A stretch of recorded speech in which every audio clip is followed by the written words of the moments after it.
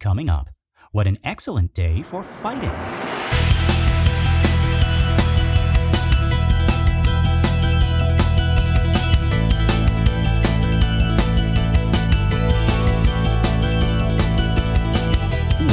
Folks, and welcome to Minute 41 of the Exorcist Minute, a show where we endeavor to examine, extrapolate, and excavate the Exorcist minute by terrifying minute. My name is Lester Ryan Clark. And I'm Keenan Diaz. And we'll be your holy guides on this journey through what some have called the scariest movie of all time.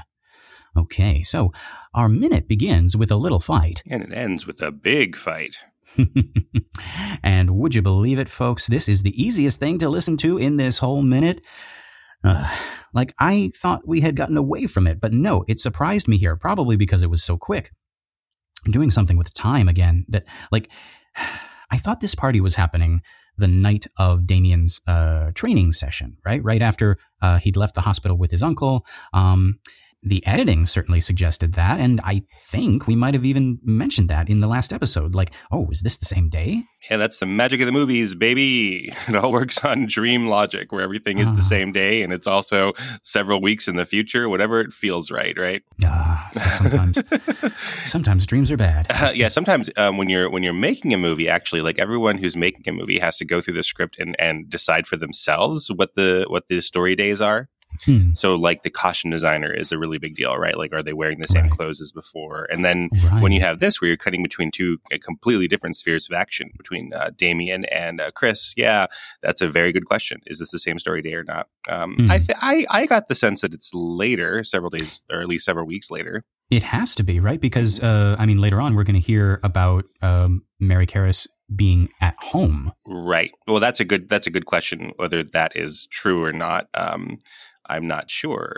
These are very good questions. Yes, to have. Yeah. So when you're going through a script, like the costume designer does a little breakdown, the script supervisor, the production designer, and the assistant director, and they all have to, they might go through and say, oh, I thought this was the same day. And then they have to get someone to step in and say, okay, we're all going to agree. Like, what do you think, Mr. Director Man? Yeah. Like, is this the same day or not? And Friedkin insists on being called Mr. Director Man. That's right. Mr. Director Pants is how I like to be called. Mr. Director Pants. Even on non-filming days, call me Mr. Director Pants. Exactly. Yes. When I was in college, I one of the jobs I had was I ran the snack bar at a Target. Uh-huh. And that's what I insisted they call me there. Like Mr. Hot Dog Stand Running Man. Here at Target, we're a family. Please call me Mr. Hot Dog Stand Running Man. Yeah. Mr. Hot Dog Stand Running Man is my father. You can call me Frank. Oh my God. Okay. Well, actually, I'm excited to hear what you have to say about the details on Mary Karras' whereabouts. Once we get to that. Once we get there. Yeah.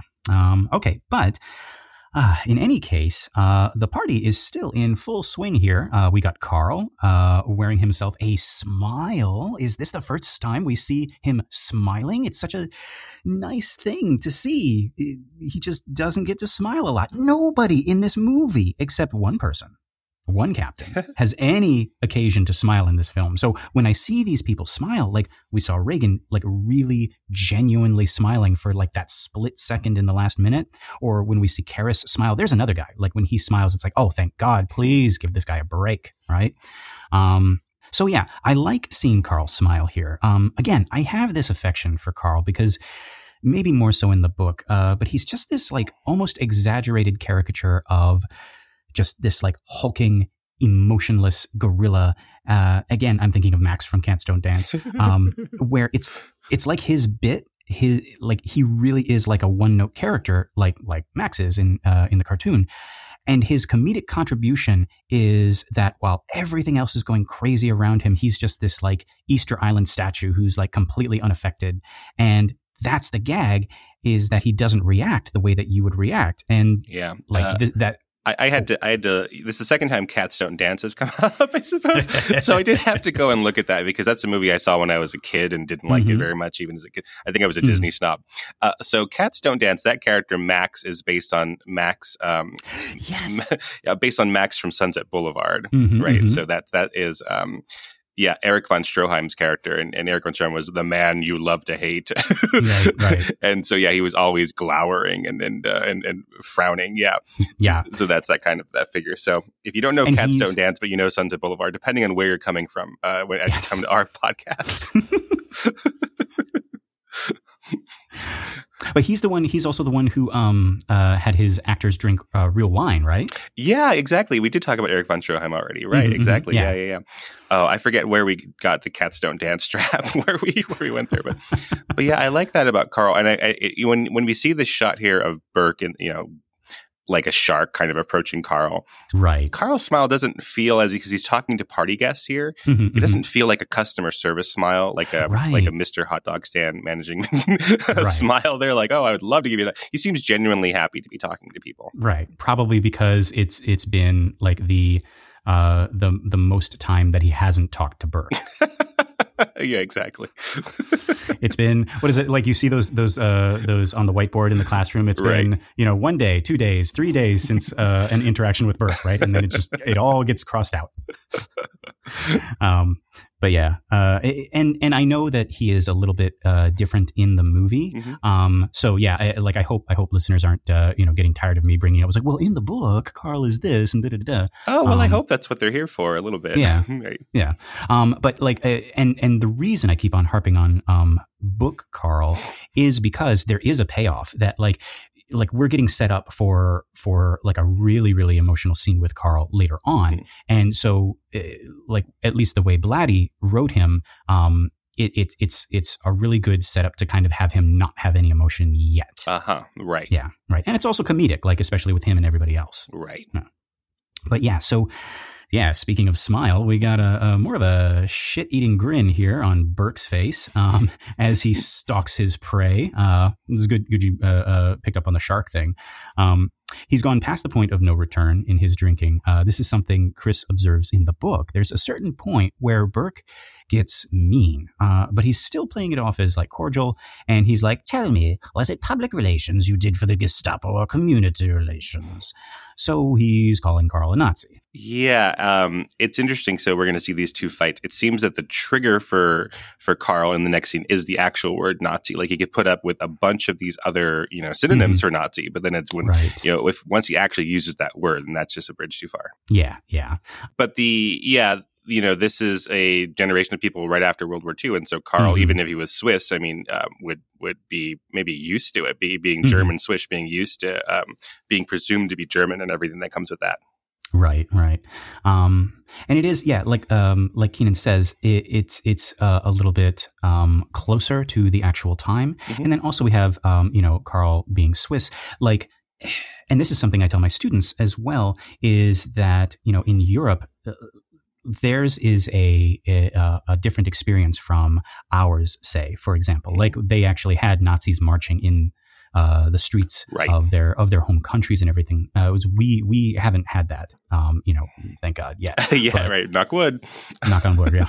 Cross ourselves, right? Do the big one and the minimus also.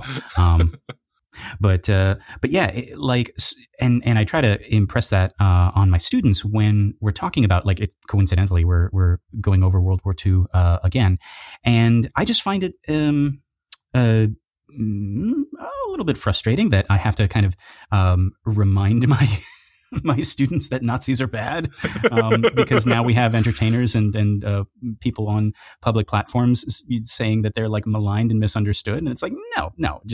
Right? Yeah. There are some like bills going through that aren't laws yet, and I don't know how likely they are to pass. But if we're recording this in 2023 now, Happy New Year, Lester. Happy New Year, Kenan. Happy New Year, listeners. Happy New Year. But there are like some bills that are like, oh, we should be teaching controversy. We should be teaching both sides of things, and when you extrapolate that to history, that means what? both sides to slavery, both sides to Nazism, the Holocaust. It's really kind of a crazy time. And yeah, most of those bills aren't going to pass, but they're kind of just scary that they're even coming up at all. It's a scary time that this is even being thought of as a thing, right? Like I'm all for looking at both sides of things. I'm all for having an open mind, but there are certain things like slavery, like genocide, like the Holocaust. It's like no, there's only one side. Right. There are clear bad guys in those stories, and we don't need to kind of like go in there and pretend to be like, oh, I'm so much more enlightened than the people who actually lived through this. I can pick this up. No. Right. Yeah. Sorry, this is more of a tangent here, but then like I was just reading about a historian. I think his name was Heck, and he was a Hitler Youth. And he survived, and then eventually was disillusioned with Hitlerism, Nazism, and so like that's a very valuable perspective. So he would go around with people, from the Jewish community, Jewish historians, and talk together about what it was like to be a Jewish child during the Third Reich, and then a Hitler Youth child, and like that's a very valuable point of view, but that's not both sidesism. That's very much like, look, this is how it worked from the inside. This is how it got us. Yes. And he was pointing out about how many millions of German teenagers were killed because of the use of the Hitler Youth in the army and in that whole apparatus, which is again a very good perspective to know. Yeah.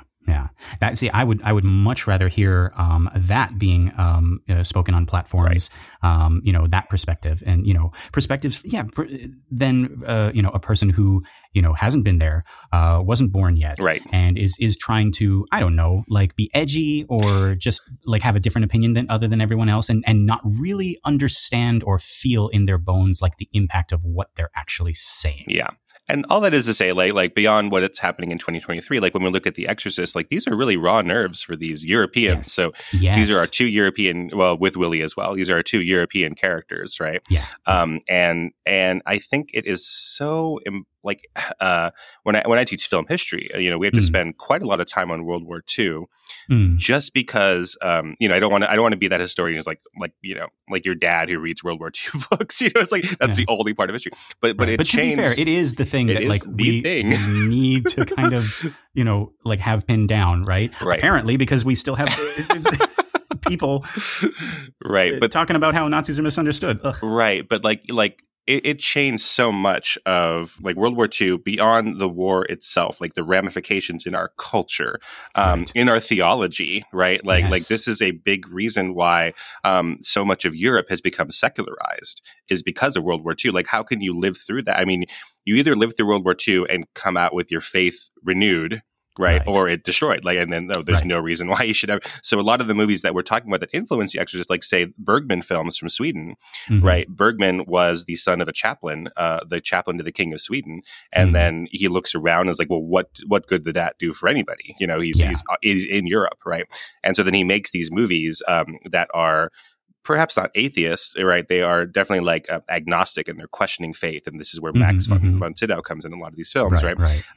But certainly that's a very different perspective than before in European films, which are more like, oh, God is good, right? God is like unquestionably good. It's just what men do with God that's different. And then there's some Bergman-esque questions. You're like, well, is God good if it allows this to happen? Right.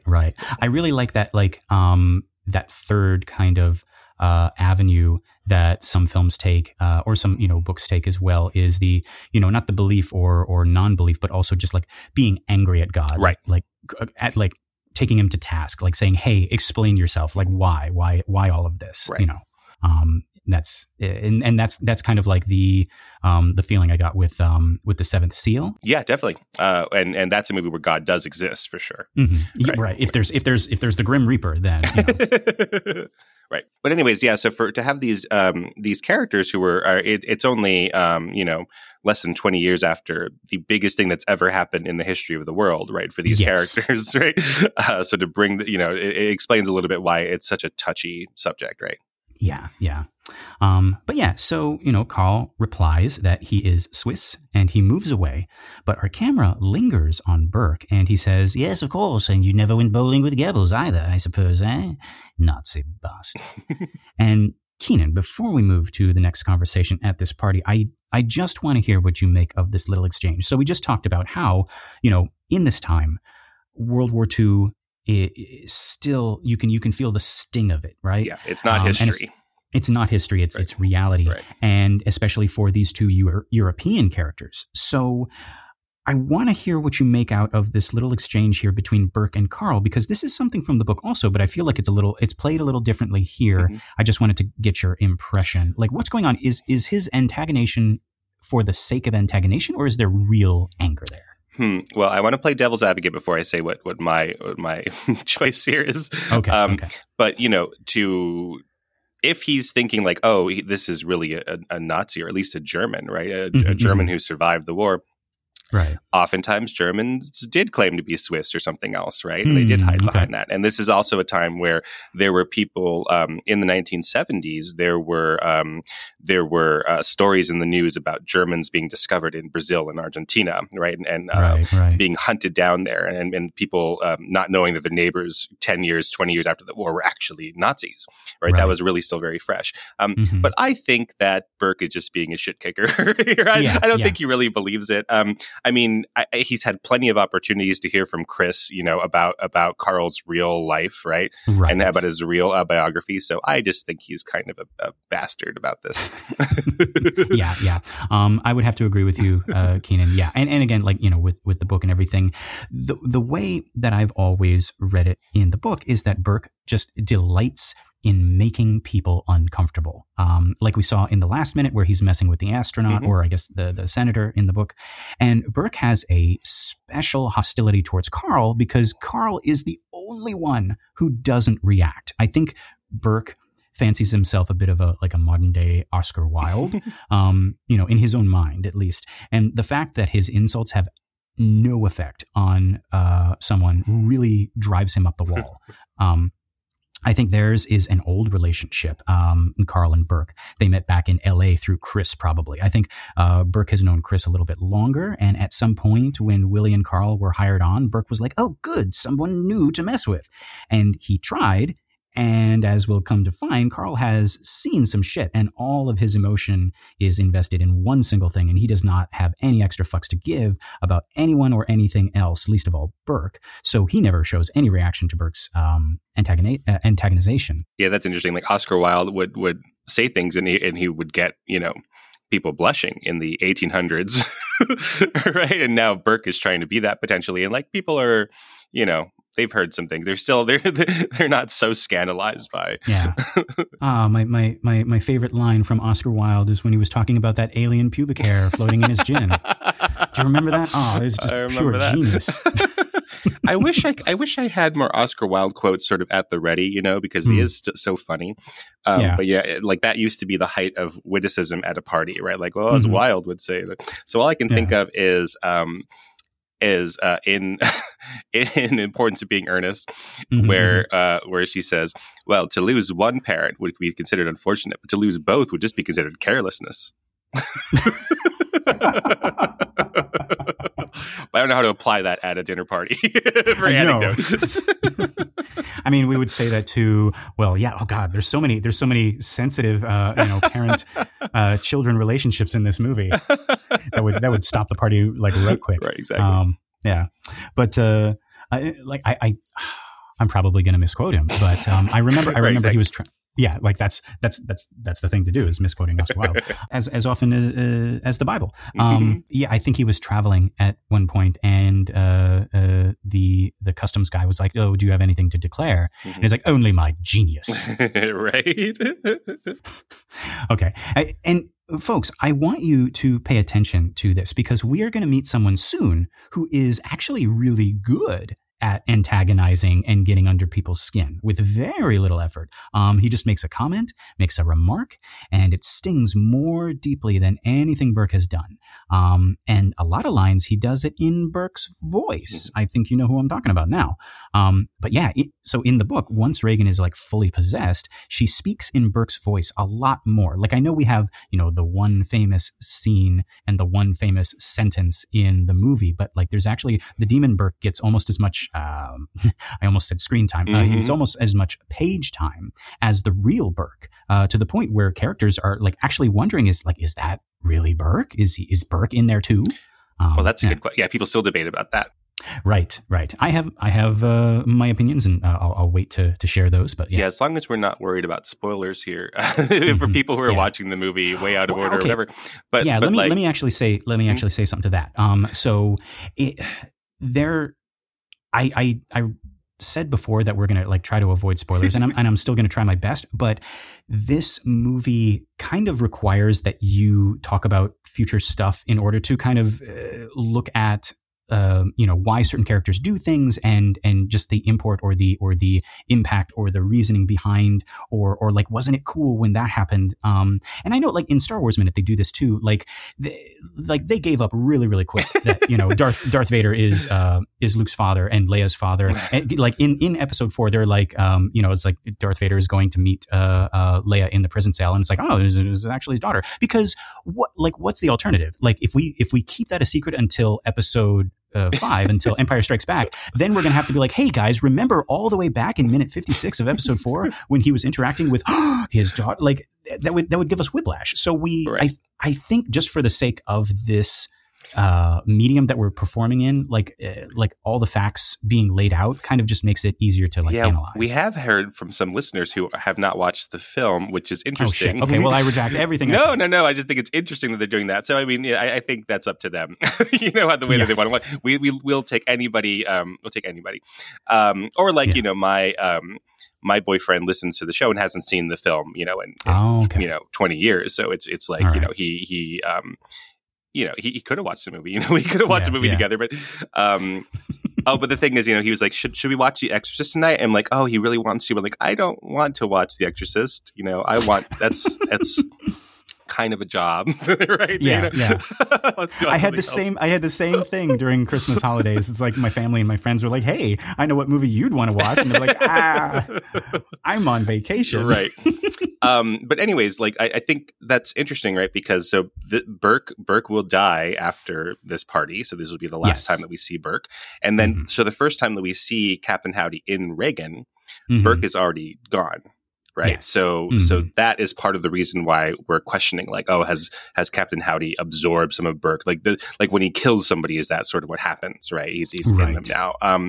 Which there's lots of evidence for that being the case. There's lots of evidence, as I think you're implying, that he's more of a trickster and just using things that bother people, or some combination of the two. Yeah, I think he has the Burkish ability to with very, very little effort say something that will make another person feel really, really, really bad. Right. Like having all of their files, having their whole like case history and all of their secrets laid bare, like in a couple of words. Like, do you know what she did? Yeah, I know you're worrying about that. So I'm just going to come right out and say it. All right. Well, in any case, we move from this little conversation to rejoin Chris. And now she's with Father Dyer and another lady, Mary Jo Perrin, who is actually a spiritual medium, going back to that spiritualist movement we talked about in minute 23, I think it was.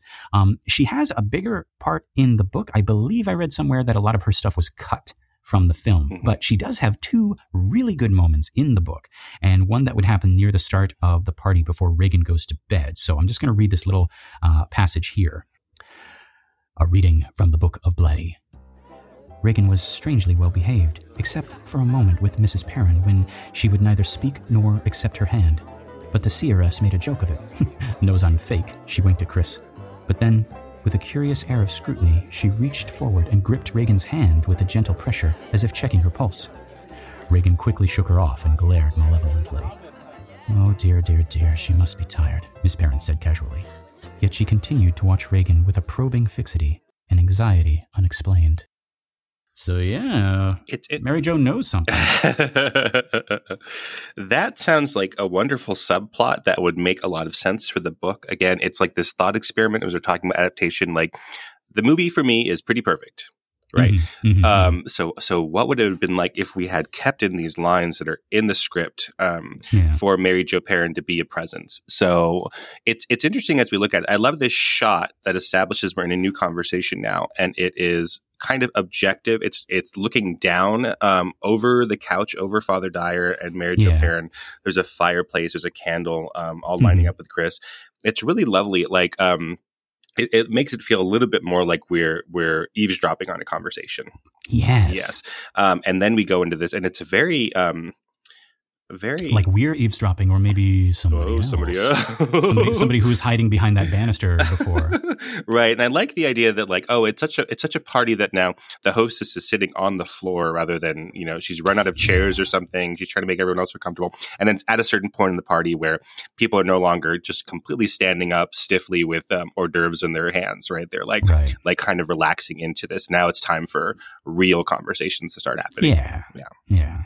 Okay, so speaking of this conversation, let's join this fun-filled conversation right here. Keenan, I thought we were going to be all done with this, and it just keeps popping back up.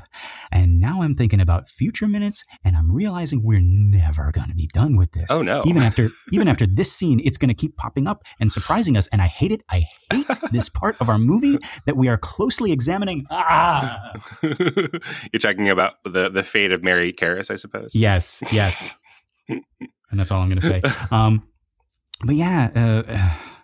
We join them in the middle of a conversation where Chris is still trying to find out the name of that priest she's been seeing. And I realized, like, in this viewing, it's like, oh, she hasn't met Karras yet. Right. And I forgot that because, like, we've met Karras and we've spent a significant amount of time with Karras, maybe even more than the average viewer, because we're sort of watching this movie almost in slow motion, right? So we're very familiar with Karras at this point. So in this minute, I sort of had to like remind myself, oh, right, Chris hasn't even met him yet. And that's like weird to think about. That was a weird little surprise. And I'm realizing, because we're doing this, the way that we're doing this, examining this movie minute by minute, but also connecting past, present, and future minutes, like thematically, time has sort of ceased to exist and everything is relevant all at once, right? And ironically, I feel like this is the way some people say time affects God, right? Mm-hmm. Like, just to get like thematic here, like everything exists all at once, and that's how we're looking at these characters. And so I sort of forgot that we haven't even gotten to the point in our timeline where these two characters have met. But if we go by the actual timeline of the character, she's only caught a few glimpses of him, and there's just something about him that draws her, that fascinates her. And in fact, in the book, she was kind of hoping that he would show up at the party. Like, she invites some priests to the party. I think she says like the president or something like that. And in lieu of the president coming, it's like, oh yeah, that guy couldn't make it, so another priest is coming. And her ears kind of perk up, and she's like, which one? And they're like, oh, Father Dyer. And she's like, oh, who is that? And they say, and it's like, oh, okay, it's not the one I was thinking. Oh yeah, she probably came over and like, oh, there's the father. Oh no, it's you. Yeah, it's you. That's how she opens the party. What? You? Yeah, it's interesting how we spent all this time. I was going to talk about this a little later, but now is a good time to talk about it. I've said before on the show, we have a very, very long Act 1 for The Exorcist. I'll have to pinpoint where it is, but part of it is because we have a prologue with Father Merrin. But even if we didn't have a prologue with Father Merrin, we basically have to have an Act 1 for Damien and an Act 1 for Chris. Yes. So we really have like 3 starts to the film. So Act 2, I don't want to get too wonky about screenwriting structure or like movie structure, but Act 2 will start when the major problem of the film has introduced itself and the main characters are trying to solve that problem. Yeah. So that really is when Chris and Damien start to work together, right? So that's a very definite moment. So that's pretty far into the film.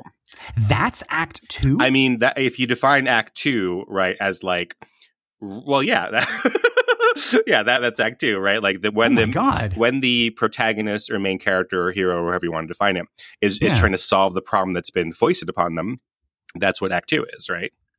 Oh my God, we are we're going to be in Act 1 for a long time. That's what I mean, right? So it's all very interesting still, but this is all still like the world and the stakes and the debate about whether I should believe what's in front of my eyes, right? None of that is Act 2. Wow. And sometimes, the way that these things happen, people can debate me all the time. They could debate and say no, whatever. But yeah, we have not really gotten to it. So it's like a character encounters a problem, a character tries to solve that problem, the problem is resolved. Like that's 1, 2, and 3. So they have not tried to solve the problem yet of the fact that Reagan is possessed. Wow. And actually, so you bring up a really, really good point, Keenan, because I've noticed like every time you have a story about a supernatural thing, or like just maybe a non-normal thing. So I'm thinking like aliens, I'm thinking ghosts, I'm thinking demons, I'm thinking Dracula, whatever.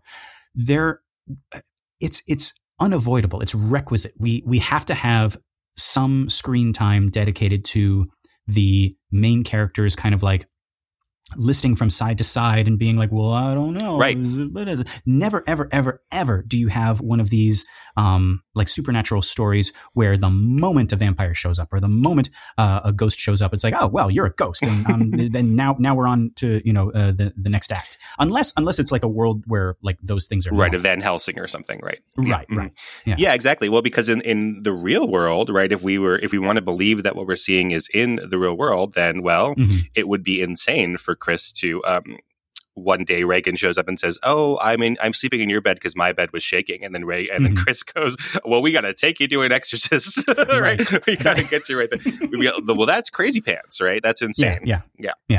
And it's like I think we've been kind of like saturated with it to the point where like people mock these stories now, and they call the main characters stupid for not seeing the obvious thing that like, oh, don't you see that your daughter's possessed? Oh, don't you see that, Bela Lugosi is a Dracula, Renfield, you idiot. Like, but again, like, put yourself in these characters' shoes. Like I've seen stuff in real life that I just kind of like, like I'm walking down the street and I see something. Did I tell you ever about the Good Morning Lady? No, I don't think so. Okay. All right. Well, buckle up. Me and my then girlfriend at the time, we were, walking in the park, and it was late at night. We had just finished our date, and we were just kind of like taking a walk to kind of like work off the food we'd eaten, and just like chatting and laughing and having a good time. And we passed by this park bench. And there's this little old lady sitting there, and she looks up as we pass by, and she's like, "Oh, good morning." And I said, like, without even thinking, like, just it's like ingrained in me. I'm like, "Oh, good morning," and then I'm walking by, and my girlfriend at the time, she likes to remind me of this. We're still friends now, and she's like, "You stopped, and you had this like puzzled, like anguished look on your face, like." It's not morning, which made both of us laugh. And then, we just like picked up again and we just started walking, but I looked back and she was gone. This little old lady was gone. And now again, like I'm hearing all of our listeners being like, well, yeah, you just didn't see her get up and leave. Right. And you know what, folks? That's what I tell myself too, because the alternative, like even if we were in like a closed space and there was no way to get out, and even if like I saw her disappear in front of my eyes, that's what humans do. We would rather it be a normal thing. So we would make it up in our minds. Right. So don't knock these characters for not believing like right off the bat. Well, I think that it's also masterfully done in The Exorcist, obviously, because everything where it's like, oh, that could be something evil or supernatural. It's balanced by some pretty reasonable, yes. That's what makes it. That's what makes us believe that these characters would have the reactions that they have. Right. And we're talking about spoilers, but it's like we've brought it up. See, folks, it's like it's this organic thing. We can't not talk about it. But I'm going to talk about this more in later minutes. But pay attention to like all of the supernatural occurrences. Like Keenan is saying, like there is an explanation for each of them, right? Like maybe even more so in the book, like when Karis goes into hypnosis, telekinesis, and talking about like languages and stuff. There's a reason the demon says la plume de ma tante, right, and nothing else. There's a reason that for the holy water tap water thing. It's like, and it all has to do with like that's by design. That is not like a movie flub. That's not something that it's meant to keep us questioning by design. It's meant to keep Karis questioning by design. So pay attention to that. Like this demon is really, really tricky. Lies upon lies upon lies. Yeah. But yeah, so speaking of Karis and speaking of time being wonky, we get another little nasty surprise here that always catches me off guard. How about you, Keenan? Like, we knew it was coming, but doesn't it always seem like we blinked and jumped ahead in time, and then Father Dyer drops this bomb that Karis's mother has passed away, and then he doesn't stop there. Keenan, he doesn't stop. He goes on to talk about how they wouldn't have known because no one goes to see her, and the only way they knew was because the radio was going all the time. Movie, stop, stop. Right. That's so he's saying this to a stranger, right? Dyer is saying this. I guess part of the question is like, what does Dyer think is the bigger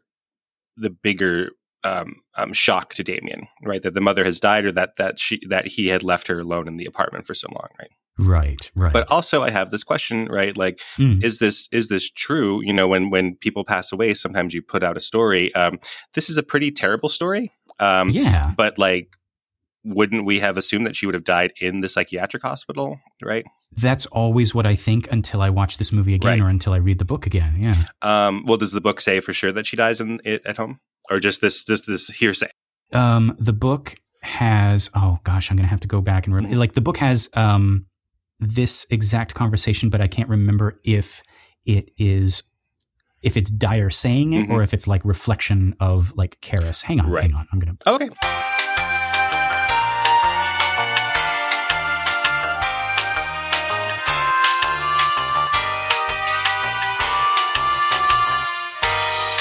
Yeah, there we go. Okay, found it. He seems to be taking it pretty hard, resumed the Jesuit. She was living by herself, and I guess she was dead for a couple of days before they found her. Oh, how awful, Mrs. Perrin murmured. Who found her? Chris asked solemnly. The superintendent of her apartment building. I guess they wouldn't have found her even now, except, well, the next door neighbors complained about her radio going all the time. Okay, so this is even in the book, it's Father Dyer saying it, so it's in quotes. Right. So, I mean, they're both terrible stories, right? Yeah. But it does seem like Damien is particularly shaken that he has taken his mother to the psychiatric ward. Right. So maybe that's even more of an embarrassing story, you know? It just doesn't, the story just doesn't jive with what we were led to believe was going to happen. So that's why maybe I'm being too skeptical a little bit, but if this were further along, you know, if this were that she died at home, then that means we're even further along in time than we would have thought. Right. And that's the confusing thing for me. So I'm a little confused by what you said, Keenan. So are you saying that Father Dyer is lying? Not that Father Dyer is lying, but that the family has put together potentially a statement that is like, well, she was dying at home, right? But why would they make a story that's worse? Well, is it worse? That's what I'm saying. Is it worse than we left her in a mental institution when she wasn't crazy?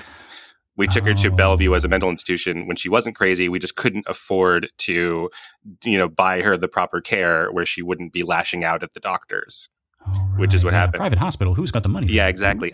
So, the other thing that if she did die at home, that means that Uncle John is right. That they would release her from after a couple of days. God. Because his plan is, we're going to put her here because she's being too combative to the doctors. They're not going to put up with that, right? Because we're dealing with the cheaper doctors, and they're not going to put up with this. So we'll say that she's crazy. We'll put her here. They'll take care of it. And after a couple of weeks, they'll release her. Yeah, it's all pretty bad, quote unquote. Yeah. It's really funny. I don't want to get off on too big of a tangent here, but I read a lot about the historicity of Christ, like whether or the historicity of Jesus, let's say, like whether Jesus really existed or not. And I'm of the explain historicity to me. So like is Jesus the Christ a character in the Bible, or was he a real person? or both, right? Right. So archaeologists are trying to find evidence for the real Jesus as having existed, where we can't find evidence for the real Moses being existed because the that's a little bit too far back in the archaeological record, right? Right. So that Moses, if he did exist, we just can't prove it historically. Right. But Jesus, there are people who are like, okay, we have this record of him as being put on trial by the Romans, etc. And a lot of the historical things in the Bible match up about Pontius Pilate being the Roman governor at the time and all that. Right. And one of the things that some historians argue for is that the story of Christ being crucified would have been so embarrassing for the early Christians that they would not want to make that up for their God. That it was such a humiliating way for their God to be depicted that they wouldn't have picked it as the way to die. So as proof of it being true, because like who would make up a story that paints Jesus in such a like an embarrassing light? Yes, exactly. So that's one of the arguments for the historicity of Jesus. Interesting. Yeah. So I don't know. So here we have, this family story about how she died. And I don't know which is more embarrassing, that we left her alone at home and she died with the radio, or we put her in Bellevue and she died there. Yeah. Oh, boy. Yeah. And I mean, speaking to that, I wonder then if, actually, Keenan, that puts a whole nother like level of guilt onto Karras, like when he's talking to the demon, and it's like, like I know what really happened to, your mother, right? Like you put that story out in the papers, but I know what happened. Yeah. Terrible. Yeah. But also I was thinking of this, because I was re-listening to our Tubular Bells episode and, talking about Chris walking by, and in the movie, at least, the first time that she gets interested in Karras is when he says he feels like a fraud. And I wonder if that says something maybe about Chris's attitude towards faith, right? Because I think we talked about before that, she is a skeptic, she is an atheist, but she's a little bit different in that she's yearning for something. And if you see a priest that is also having trouble believing, like that might be something that, because like we said in that episode, like what is it about this priest, right? Versus like there's a bunch of priests. There's a flock, what's the group? A priest. Noun for priests, yeah. A parliament. I don't know what it would be. A parliament of priests, yeah. A potpourri of priests. But no, there's a bunch of priests like at Georgetown University. Right. So why this one? And I'm like figuring it out just now. Is it because he's struggling? And she's like, ooh, I want to like talk to someone like that, right? Yeah, getting back to Mary Karras, right? Let's please. Yeah, like we were having too good of a time. Let's go back. Yeah. But like, no, I'm serious. Like whether or not, she died in her home or she died in the hospital, like we literally just saw her. Right. And like, even at this snail's pace she was literally 2 episodes ago. This, like, we didn't get any closure. We didn't get a goodbye. I don't know if Friedkin is trying to, imitate the feeling you get when you lose someone for real, because, sometimes it is like that. It's so sudden and you're standing around like an actor on a set and you're like, hang on, Mr. Director, God, is this really the next scene? Wasn't there like, I thought we would have a couple more scenes together. I didn't know the last scene was our last scene. I had a whole bunch of lines. Didn't I have a whole bunch of lines I was going to say? They're in the script. They're in my head. I was going to say them. What about closure? What about reconciliation? Oh, we don't have time for that. We got to move on. We'll do that scene later, right? We'll do some pickups and no. Oh, that actor is done. That was her last scene. Yeah. Like it really does feel like that. It's like a nasty surprise. Yeah. And especially in the Catholic sense of the ideal death, it's one with a priest there. Right.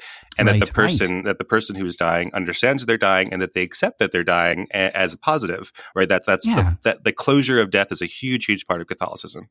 Right. There's a whole bureaucracy. There are papers you got to sign. There are I'm taking it lightly, but because I have to. But no, you are supposed to have like everybody's gathered around and everybody's there to say goodbye. And it's, it's like you're a ship going off, to, a distant shore, and everybody's there at the docks and they're saying goodbye. And, and the priest is there. And it's part of the sacraments. Like it's part of the things like in your checklist of life. Again, I'm making light of it, but in your checklist of life about what it is to lead a good Catholic life that you are supposed to do. Right. So when it happens this suddenly, it always just feels like a really, really nasty surprise. Keenan, I am still extremely blessed that I still have both my parents with me. If I didn't, I don't think I would be able to do this minute. I don't think I would be able to do this show. And I know there are folks out there, there are listeners out there who have experienced a loss, and my heart goes out to you. I hope you're able to find some sort of peace. Like we said before, like these, like for you and me, I think, Keenan, these are the hardest parts of this story, this part right here. Definitely. So we move from there back to Burke, and we see that he has abandoned the party in favor of bothering Karl, and he's using his favorite word, in the gerund form, I think. And here, at least, he really does look like he's genuinely mad at Karl. He's like not just trying to get a rise out of him. But I don't know. I could be mistaken. But I want to read for you from our book because it goes a little different here. Let's have a listen. A reading from the Book of Blatty. Chris excused herself and went quickly to the kitchen where Dennings was railing viciously at Karl, while Sharon made futile attempts to hush him. "Burke!" exclaimed Chris. "Knock it off!" The director ignored her, continued to rage, the corners of his mouth flecked foamy with saliva, while Karl leaned mutely against the sink with folded arms and a stolid expression, his eyes fixed unwaveringly on Dennings. "Karl!" Chris snapped. "Will you get out of here? Get out! Can't you see how he is?" But the Swiss would not budge until Chris began actually to shove him toward the door. "Nazi pig!" Dennings screamed at his back, and then he turned genuinely to Chris and rubbed his hands together. "What's dessert?" he asked mildly. "Dessert?" Chris thumped at her brow with the heel of her hand. "Well, I'm hungry," he whined. Chris turned to Sharon. "Feed him. I've got to get Reagan to bed." "And Burke, for Christ's sakes," she asked the director, "will you behave yourself? There are priests out there," she pointed. He creased his brow as his eyes grew intense with a sudden and apparently genuine interest. "Oh, you noticed that too?" he asked without guile. Oh, Burke. Oh, Burke. So, again, we have Burke as not just the instigator, but also the escalator. And as I just had an image in my mind. Never mind. I've never actually referred to somebody as an escalator. I think he's a wonder twin. Yeah. Okay. Like, as well done as this scene is here in the movie, I like the book a little better because, and now I've talked about this before, but the book is doing something with Karl. Blatty is setting him up as this guy who is not affected by anything. Even stuff that other people would react to, Karl does not. And then Blatty pits him against probably the most reactionary character in the book, Burke, to further show us that no matter what happens, Karl is perfectly, almost superhumanly composed until he's not. In the book, we're setting the reader up for some really touching, really emotional scenes with Karl, and they're all the more impactful because we've seen up to that point that nothing bothers Karl. So when something does, our heart breaks for him. And so for this scene, I feel like they've unfortunately sacrificed a bit of Karl's arc here. They did a great job with Burke. Burke is Burke 100%. But this Karl lost me a little bit. Well, that's interesting. And in the screenplay, the draft that we have, it is a little bit shorter, right? So we don't have Chris coming in to witness the fight, and then all of this stuff afterwards.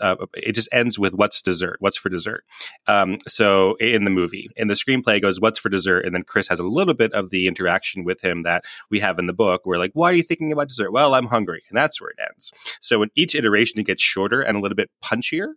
So again, I like this version, but as you're saying, it doesn't necessarily have all of the other arc to it, all of the other shape to it. Right. It's a very quick sequence in this party sequence. I mean, it's about 5 minutes long in total, and a lot happens. Yeah.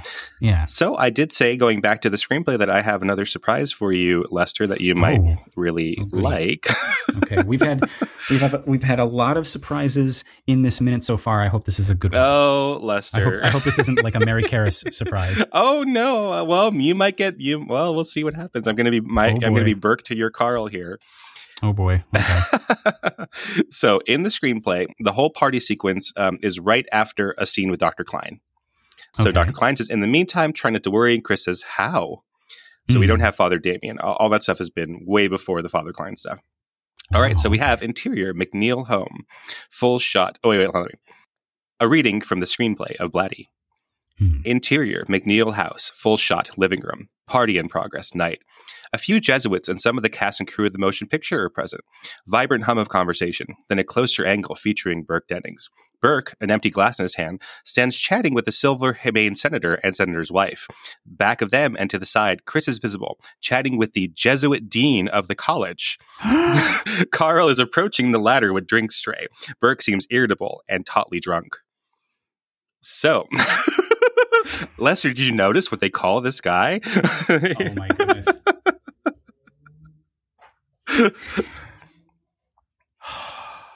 You're right. That was a surprise. Jesuit Dean. Jesuit Dean. He's back. So we have our conversation, as we said previously, with Burke trying to talk about the alien pubic hair. It's not with the astronauts in the movie. It's with the senator. And then we go back to Chris. Angle at Chris, Jesuit Dean, and Mary Jo Perrin. Mary Jo is seated on a sofa with Jesuit Dean. Chris is on floor in front of coffee table facing them as all eat dinner. So the scene with Father Dyer, where Father Dyer is explaining the passing of Mary Karras, is actually given to the Jesuit Dean. Interesting. And I do, like, now that I think about it, I do remember in the book that like during this time, Father Dyer is up and about, and he's kind of like going and grabbing some food, and he's talking and chatting with, like, he's actually like he hangs around with the astronaut a little bit more. He's sort of fascinated by like the concept of like space and everything like that. So he's really, really kind of like digging into this astronaut.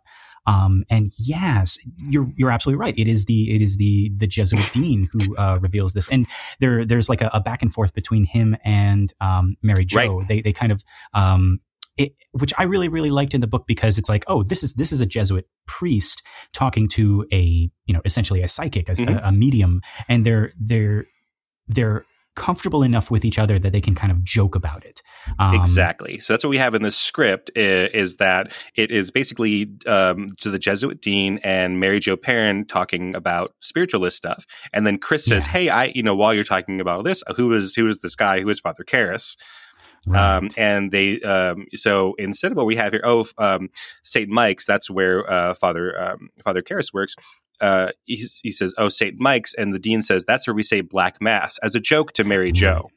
Yes. And Chris says, what's that? And Mary, he's just kidding, right? So basically it's a travesty of the Catholic Mass. It's connected to witchcraft, devil worship cults. And then he looks around and says, who knows more about that stuff for real is Joe Dyer. Let's go find Father Dyer. Right. And even more would be Father Karras, because he wrote a paper on it from like the psychiatric end and everything like that. And actually, thank you for bringing up the Black Mass stuff, Keenan, because I was trying to figure out like where we could talk about it. But this is, I think, the first instance we get of them talking about what Black Mass is. And Chris is also kind of like fixated on this. Like Mary Jo mentions it as a joke to Jesuit Dean. And he kind of, okay, before this isn't our Jesuit Dean, right? Just so folks know, because I don't want to confuse anybody. Well, I've been waiting for you to. Yeah, I think this is the dean of Georgetown University, Dean of Georgetown University, and not the Jesuit dean from Iraq. Who is actually the curator? Because I watched. Okay, I acquired my. I've been waiting for this reaction. See, this is me being Burke, and you being Karl. Like, he seems to be taking this very, very well. Okay. I acquired a copy of the DVD. I didn't have it before. I'm watching it on Amazon, but the DVD has an audio commentary by William Friedkin. And so I was watching it, like I was doing my laundry the other day, and I was watching, and we get to the scene with the Arab curator, as he is known in the book, and in the screenplay, right? And in the screenplay, and that's how Friedkin talks about him in the commentary. So like I was like, oh yes, vindication. Yes, this is not a school. This is a museum. So luckily we have an episode called What a Wonderful Day for Jesuit Dean. You can look at that. But it is, yeah. So then in the credits, that character is called Jesuit Dean. So there's some kind of, I think this is some kind of production error. Yeah. Where they credited this actor playing the curator as Jesuit Dean, confusing him for a character that, as far as I can tell, is basically cut out of the movie. Right, because he would be here, because he would be the dean of Georgetown University, not the dean of a school in Iraq. In Iraq, right? Yeah. So I think it's a production mistake that we've finally gotten to the bottom of, that there is a character in the script. So they in production, they were planning for there to be a character called Jesuit Dean, right?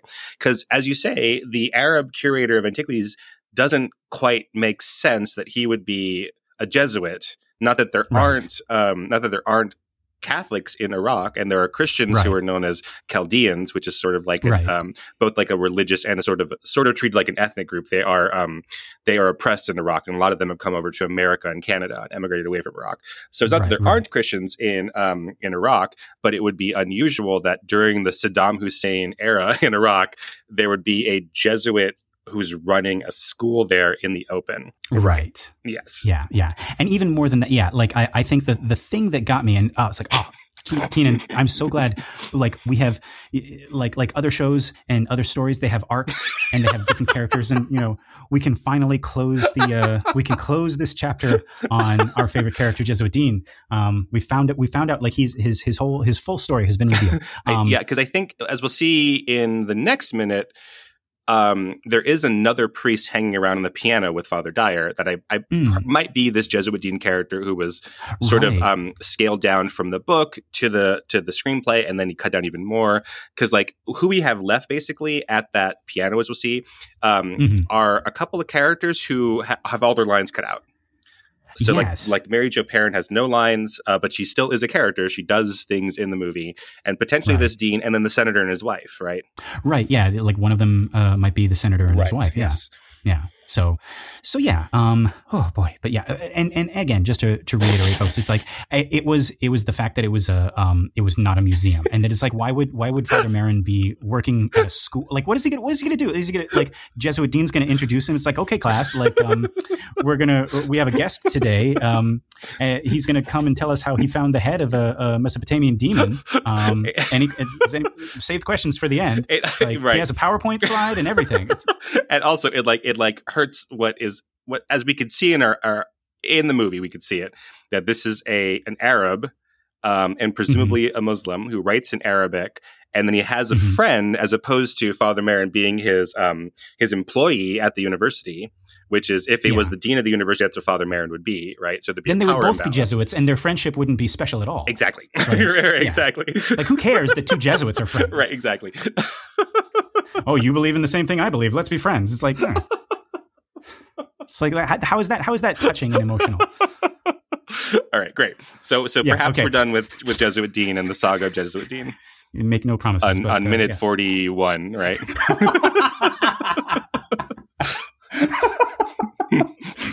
Oh, God. But also the fact that they're both speaking in Arabic to each other. Yes, yeah. Like, why would... If they were both Jesuits and nobody else is around. Right, exactly, right. Okay, anyway. T-shirts and coffee mugs with Jesuit Dean. I but now, which Jesuit Dean? The other Jesuit Dean? Oh, God. Keenan, there is only one. Okay. Where the hell we're at the end. We went off. Okay. Are we? Yeah. Really? Okay, folks, this has been another excellent Exorcist Minute. I've been Lester Ryan Clark. You can reach me on all the socials as Lester Ryan Clark. And I've been Keenan Diaz, and you could find me on Instagram and Letterboxd as Howdy Keenan. Howdy Keenan. I like it. Our website for the show is theexorcistminute.com. We also have a Facebook page, so if you like us and you want to share us with your friends, you can head on over there. We also have a listener group on Facebook. It's called Compelling Conversations, an Exorcist Minute listener group. Just request to join and we'll let you in, and then you can be in here with us. And of course, if you'd like to leave us a message, our email is theexorcistminute@gmail.com, all one word. We want to hear from you. Tell us how you found this film. What's your story with it? What's the scariest moment in the movie for you? We love hearing other people's experiences with this film. Lastly, if you like the show and you want to help us out, the best thing you can do for our podcast that's just starting out is to leave a 5-star review, and that'll help other people find us, and we can keep growing this cool community. I've met so many cool people already. I want to meet more. All right. So, Keenan, are you thinking what I'm thinking? I think I am, Lester. Until next time, folks, the power of the other Jesuit Dean compels you.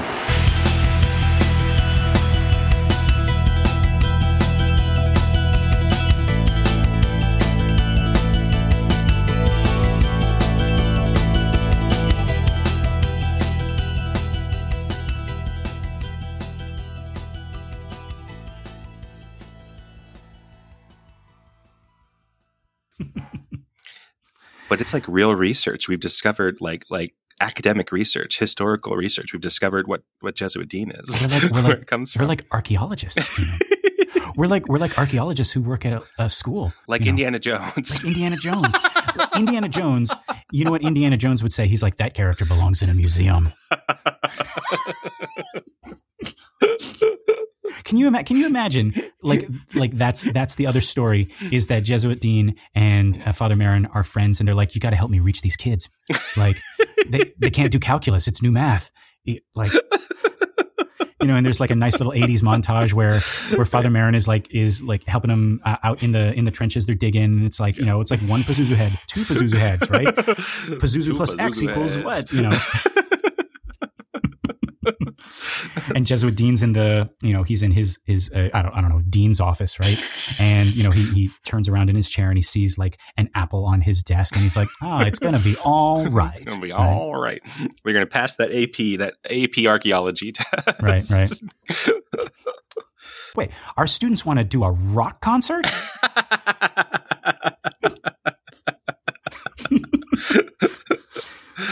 Father Marin's There's no dancing allowed in this town, thanks to Saddam Hussein.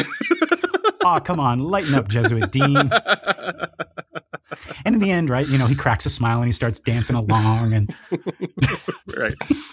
Well, I was wrong about all this, Marin. Yeah. Lancaster. I was wrong about Lancaster, this, Lancaster. Yeah.